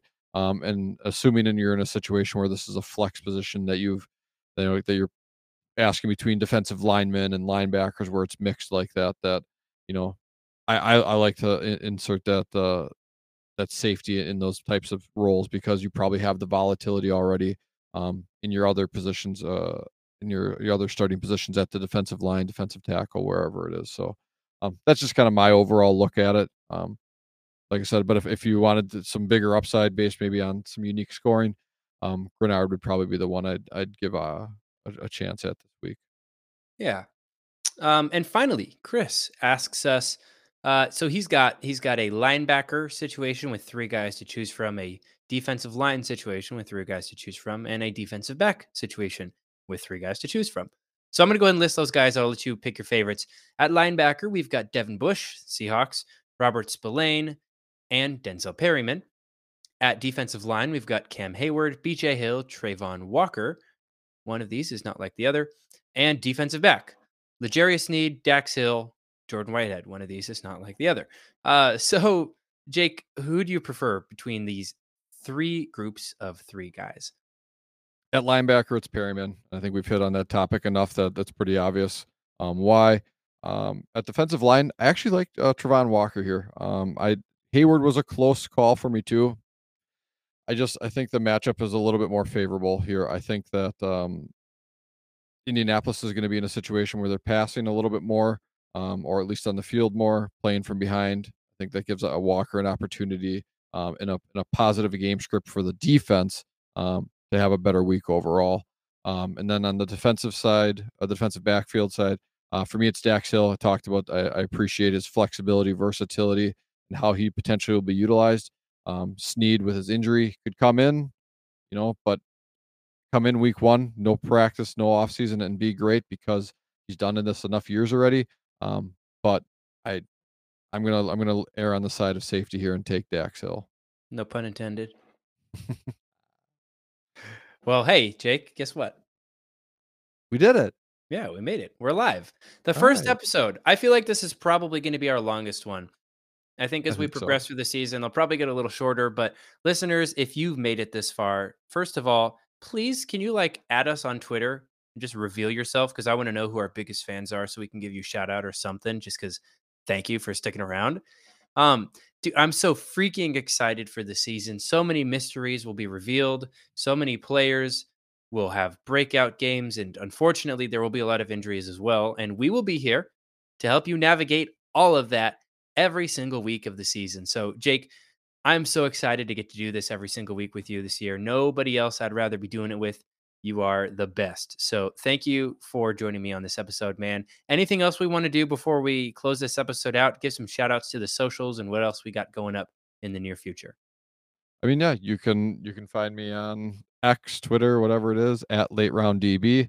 Sounds so cool to say 'cause I It feel like sounds I'm so JJ freaking cool, dude. Zachariason. But yeah, no, check us out on there. And yeah, just make sure to get those questions in. I love talking through everyone's specific situations because you know what? I think it helps you guys the most directly, and that's what we're here for. We want to help you guys out. Awesome. You can find me on Twitter at IDPEvan, which just doesn't quite sound as cool, but it's all right. I love that tag for you. It's so cool. Also worth noting, um, I feel like I got to give a quick shout out to my show, the IDP Game Theory Podcast, which will be making its return after week one on Monday night or Tuesday morning, depending on where you live. It'll be joining the podcast network here too. So I'm really excited about that. And I feel like it's a really great like wine to the steak of our weekly previews because it's a great way to kind of recap what happened last season in like a quick 15-minute package, which kind of preps your brain, helps you get your waiver wires set, and then you really get ready for the beast that is the preview episode here with Jake. So um just a quick shout out to that, but man, I'm so stoked for this upcoming season with you. It's going to be a blast. Listeners, thank you so much for tuning in for the entirety of this episode. We will catch you next week. Thanks for tuning in. Peace out.